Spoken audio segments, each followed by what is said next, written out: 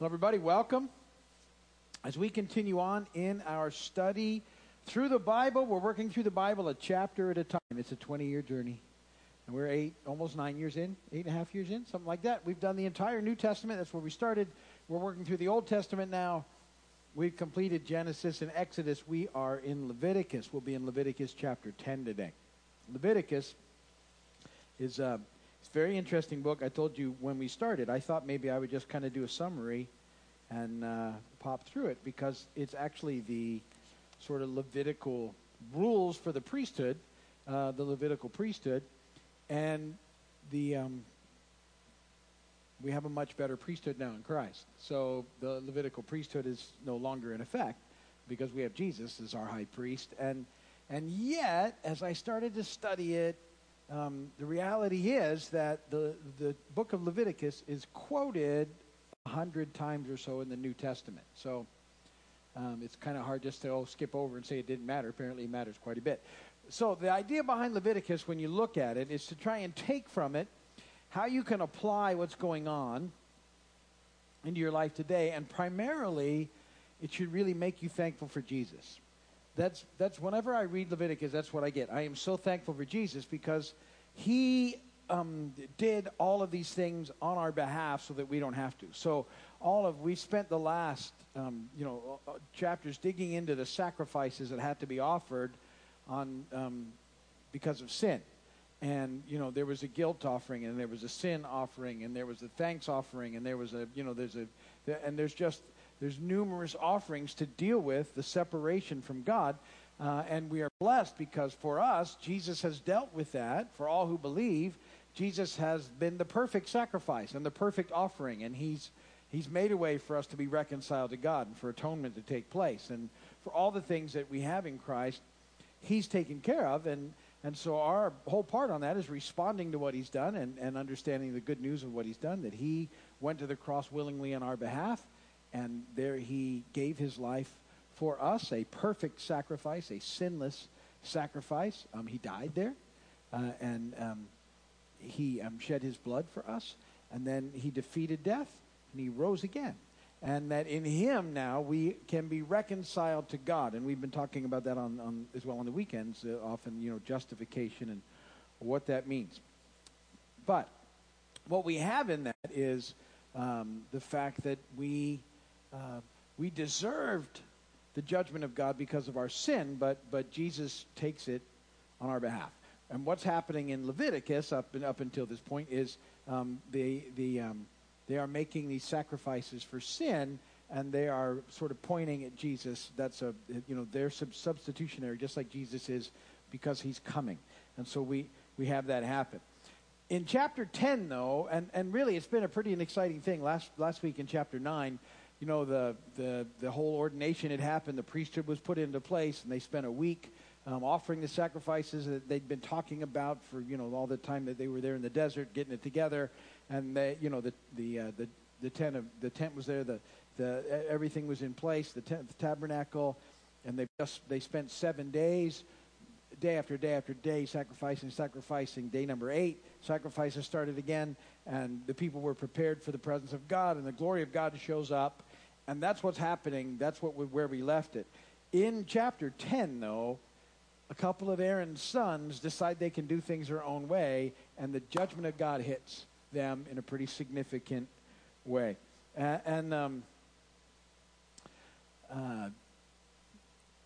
See, the reality is, and our culturally, people don't like to deal with or think about the fact that there is a judgment from God. Like I said, as believers, we escape it because of the cross. But the wages of sin is death, and that's the judgment.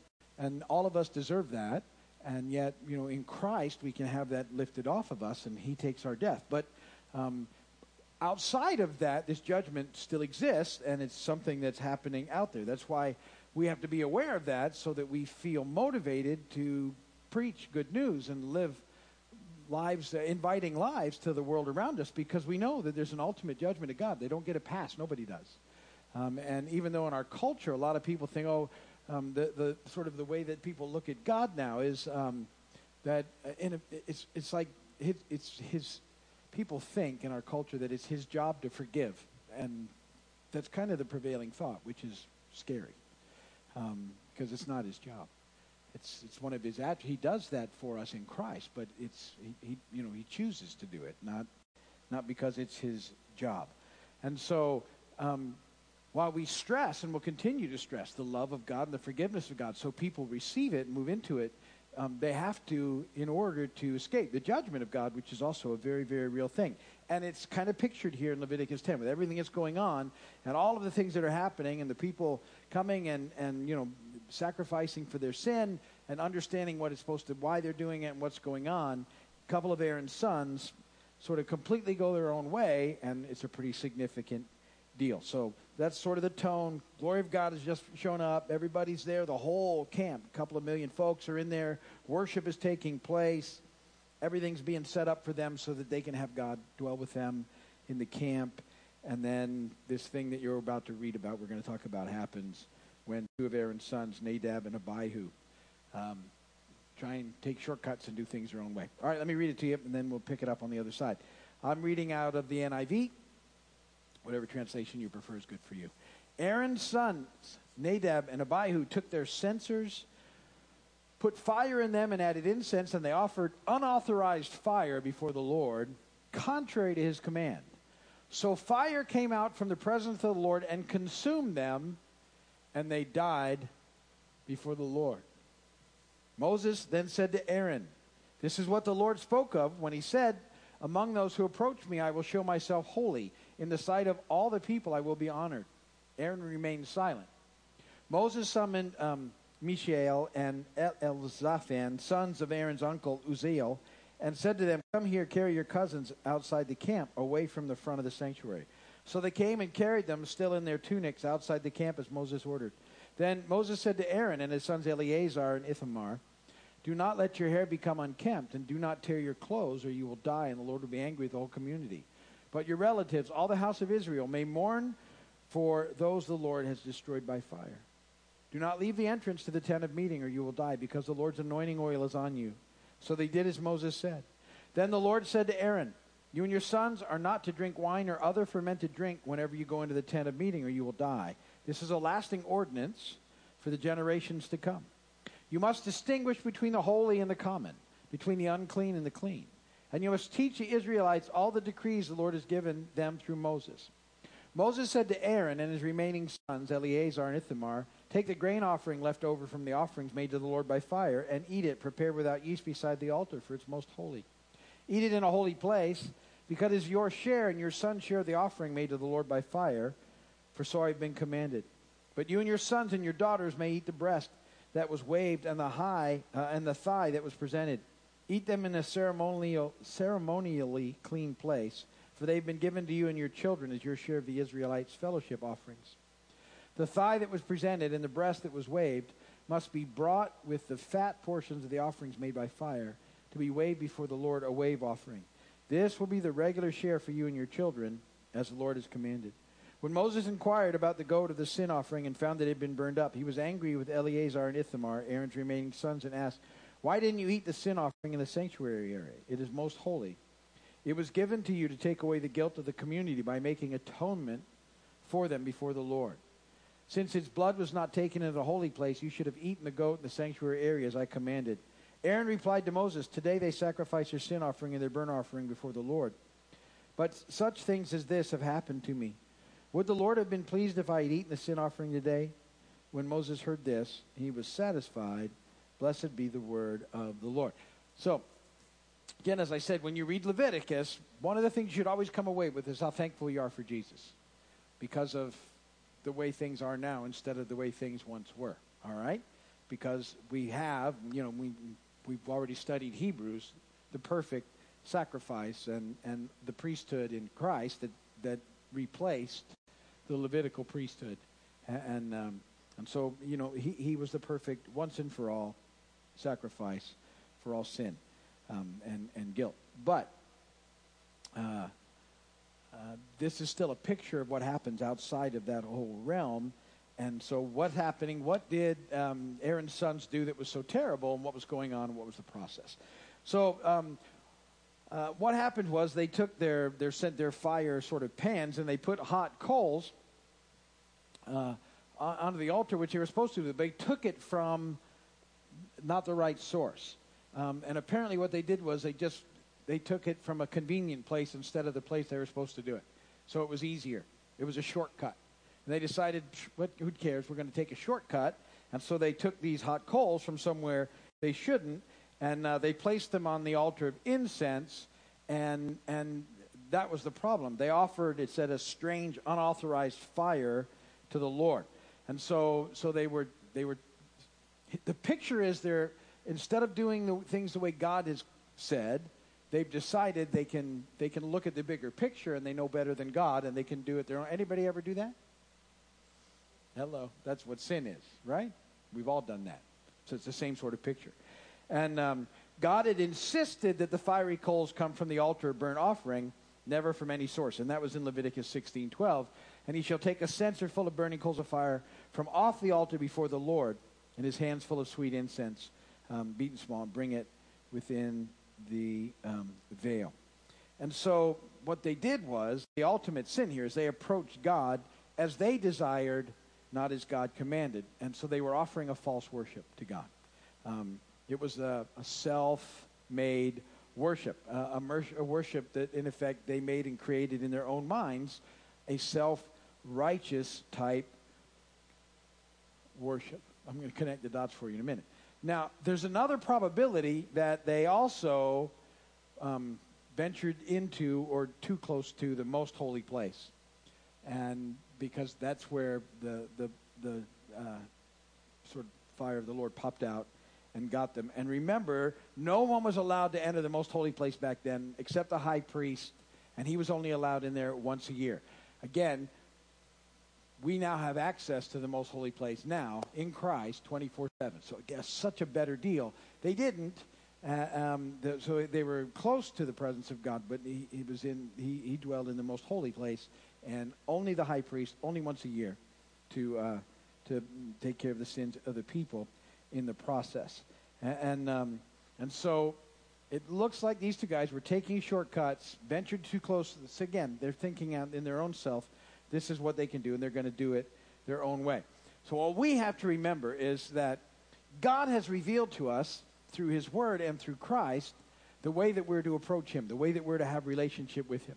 And he's made it very clear that our relationship with God is through Jesus. Jesus said, I am the way and the truth and the life. No one comes to the Father except through me. John 14:6. Jesus said it. That's revealed to us. That's how we're to approach God. Culturally, a lot of people think now, oh, well, you can go to God however you feel like, because he's God, and this is their thoughts on God, and so it doesn't matter. There's no prescribed way. There's no right way. We'll just go however we want, and all of that's false worship, and it's self-righteous worship, and it says that somehow we know better than God. That's the overriding issue that we have to deal with in the process. People outthink this, and they start to think things like, well, it doesn't really matter, and this is what God does, and this is what he's like, and so as long as you're a good person, and you're good, better, good, more good than bad, well, then you're okay. But that doesn't come from any revealed source. That's just sort of cultural thinking that's not based in anything. But the Scripture says differently, that our sin separated us from God, and all sin is a big deal. And all sin deserves judgment, and the judgment is harsh. It's death, because sin separates us from God. But God has made a way for us to be connected to him, and he's revealed it to us in his Son. And all these things are pointing in that direction all along the way. So God has revealed to us in Christ how we're to approach him, how we're to worship him, how we're to relate to him, and they just took it into their own hands to go their own way and do their own thing. That was the significant issue that happened, still a significant issue today. That lots of people think they can just go their own way and do their own thing, and that it's all going to be okay, but not going to work that way. All right, so that's the first few verses. Then in verses 4 through 11, so what then starts to get laid out for us is how we are to live this life with God in order to sort of avoid that kind of judgment. Now again, in Christ, he's done it for us because we're still a mess. But there's some things that we're supposed to do, and there's sort of 5 essentials that he talks to about the priesthood there, and in particular the priesthood. But remember, as I've been telling you the last few weeks, we are now the royal priesthood with Christ. And 1 Peter 2:9 says we're a royal priesthood, a holy nation. And so these things apply to us, and we have ministry, which is to help the lost come to know Jesus. And so he starts talking. So the first thing is that they're to protect against defilement, verses 4 and 5. And so what happens there is Aaron's not allowed to go and take care of his 2 sons because they weren't allowed to touch the dead because they would be defiled.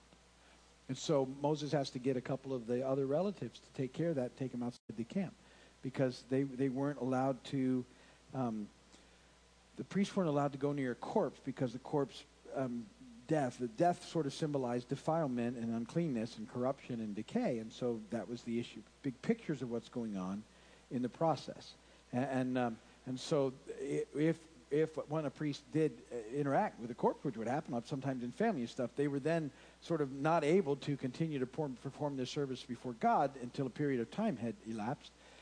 And so, and Moses, this was all brand new. They and Aaron were still in place where they needed to be, and they needed to continue to serve in the temple. So we want to do what we can to live lives that please God. We call that here living by doing the very good. Some of you have been listening. Next right thing. We don't do it perfectly, but we've got Jesus, and that's a good thing. It's not an excuse. Remember, I always tell people it's not a get out of jail free thing. It's we want to do the next right thing. Sometimes we'll choose not to because we're not arrived yet. We're being sanctified, but it's not my desire. I'm not looking for loopholes, right? And that's the big deal. If you're still looking for loopholes, you need to do some business with the Lord, because we're not looking for loopholes. We want to do it right. Sometimes we'll still got some work to be done, but not looking for loopholes. Leviticus verses 6 and 7. Then they needed to show what we all need to do: devotion to God. So he told them, don't even go into the whole mourning process right now. Don't let your hair get unkempt. You're focused on what you're doing. There'll be a time for that at some other point in time. But they needed, in effect, to show as the representatives that they sort of agreed with God's judgment. And so, in effect, we knowing that God is that the lost are in trouble unless they don't know Jesus. I want to say that very carefully because I'm not a big. But in effect, we're saying we agree with it. We get it. We know what was going on. We know the consequences of sin. We understand what it means to be separated from God, and we understand that it's a big deal in the process. And so our devotion is to God, and we're going to stay, in Him and continue to walk with Him, and that's where we're going to find life. And so that's what they did. And a pretty big deal when you think about Aaron. He stood fast in the midst of what had just happened to 2 of his sons. He did, what he was called to do, and he completed his service for the Lord in the process. Now, verses 8 and 9 are kind of interesting because here's how the rest of the story looks. What it looks like is these 2 sons were drinking, and that's how they got into trouble. So, because you notice from then on, there no more. He says to the priest, no more fermented drink while you're on duty. So what it looks like is, if you read through the whole process, it's a weird thing to come up all of a sudden. These 2 sons were partying, took a big shortcut because they didn't feel like doing what they were supposed to do, got a little too close to the holy place in an inappropriate way, and that was that. So the admonition is, when you're in there, close to the presence of God, there's no reason for it anyway. Don't do it. Nothing better than the presence of God in our lives. And so, in the New Testament, it says, do not be, don't be stimulated with wine, but be stimulated by the Holy Spirit. We've got something better than any of that stuff anyway. So, and they were in the presence of something far better, and still chose to go and do their own way. And so, this was something that they weren't to do. They weren't to perform the service while they were intoxicated. I'd say that's pretty good advice. I think it's wisdom. So that's what looks like's going on in there and why it's such a big issue. Verse 10, they were to live totally for the Lord again, and they were, as we are, we're supposed to live for him. And he then sets out a series of things that we should be able to discern as people that are living for God. We should be able to discern between right and wrong. We should know the difference. And here's the thing. Holy Spirit leading us, you know the difference between right and wrong. You just sometimes choose to do what's wrong. That's why I always say choose to do the next right thing. You know the difference. And that's something that the Lord gives us, and we get to choose. They were to know the difference between what God had said to do and said not to do. And remember, that's been from the very beginning. You remember the enemy, how he got Adam and Eve. Did God really say? All they had to do back then was go, no, this is what God said, and stick to it. But they didn't. They let it get twisted, right? But we're supposed to know. What has he said? What's he said to do? What's he not said to do? They were supposed to know how to approach God and how not to approach God. You approach God in the way that he's set up for us to approach God, which for us is in Christ. To know what's allowed and what's not allowed. Same kind of thing. Sometimes when we want to do something we know we're not really supposed to do because we know the difference, then we start trying to justify it anyway. And I like to say we like to rationalize it. That's one of my favorite words, because we start telling ourselves rational lies as to why we should do something we know we shouldn't do. And we start making excuses for it. They were to know the difference between how to serve God and how not to serve God. And ultimately they were to know the difference between what's holy and pure and what's unholy and impure. And that these are things that we should all be able to discern. And in fact, with the Holy Spirit dwelling in you, you can discern. As I said, we're not perfect. Sometimes we'll choose to go in the wrong direction, but we know what's going on and sort of the whole process of how it gets there. It's almost always a process too. When you're, again, I don't wake up and think, wow, how can I get away with some really big stuff today? I just don't. But it sort of sneaks up on you, and that's the whole thing. And then you kind of allow it, and maybe you think about it for a little bit instead of just cutting it off where you can. But God always makes a way out if you're listening. I love that about God. If you're working, he'll always help you if you ask. That's that famous prayer I taught you, right? Everybody knows the prayer? So you guys are so good. Help! You should all remember that one. It's one of my favorite prayers. That's awesome. Okay, you guys are good. You've been listening. With all these things, and we're going to talk about that this weekend, knowing the difference. A lot of that has to do with making sure we're taking time to read the Word and know what's in the book and know what he said and why he said it and what's there. A lot of people have a lot of things that they think are in the Bible that aren't in the Bible, and vice versa. And then you see some neat things happen. And so, fortunately, the grace of God pops up even in the midst of all this stuff going on.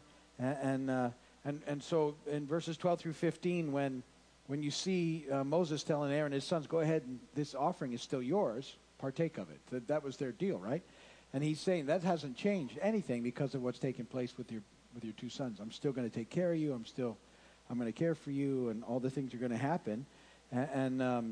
So they got what was left of the grain offering, which was there. So it's God's way of saying, don't worry, that happened, but I'm not cutting you off or any of those things. And interestingly, too, in this where grace is being shown, it's one of the only times that we see God dealing directly with Aaron, and it's the only time in Leviticus. Otherwise he's always talking through Moses to Aaron, right to Aaron there. Grace sometimes we need to hear it that way. So he's assuring Aaron that he's with him and that he's for him in the process, and even then giving to them part of the peace offering, which was then made time whenever that would come, and that would be a part of there as well. And so this whole thing hadn't changed their relationship with God as long as they stayed focused on him.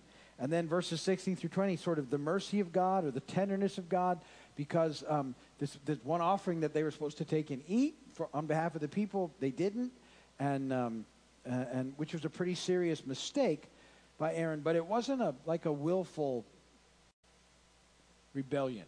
And so in his brokenness, in his process of dealing with that, he chose not to eat. And when he explained it like that, there was lots of mercy in the process. So, I like that even as we read about judgment, we read about mercy and we read about grace. Very, very cool that it's all there in the mix for us. And we get it, we find all that in Christ. And so that's very, very helpful in the process. And this is a picture of the tenderness of God. God wants people to be restored in relationship with him. That's the heart of God. For God so loved the world that he gave his only son, that whosoever believeth him shall not perish but have everlasting life. And in those whole verses it says that Jesus came not to condemn the world, but he came to save the world through him. That's the heart of God. The heart of God is for people to be reconciled. Sin that all of us have chosen has separated us, and sin has to be dealt with and judged, but God has made a way. And so you always have to remember that about God. He's made a way for everybody to be restored, but it's everybody's choice. Everybody's got a part in the process. People often say, well, how can a loving God, condemn people and judge people? And I always have to think of it this way, that God's made a way, everybody gets to choose, and ultimately what God does is he honors that choice.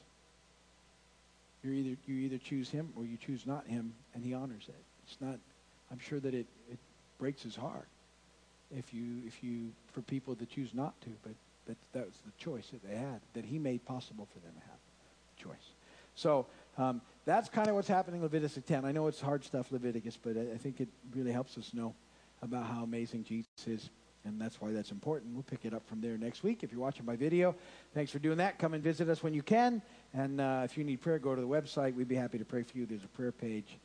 We will call it an evening.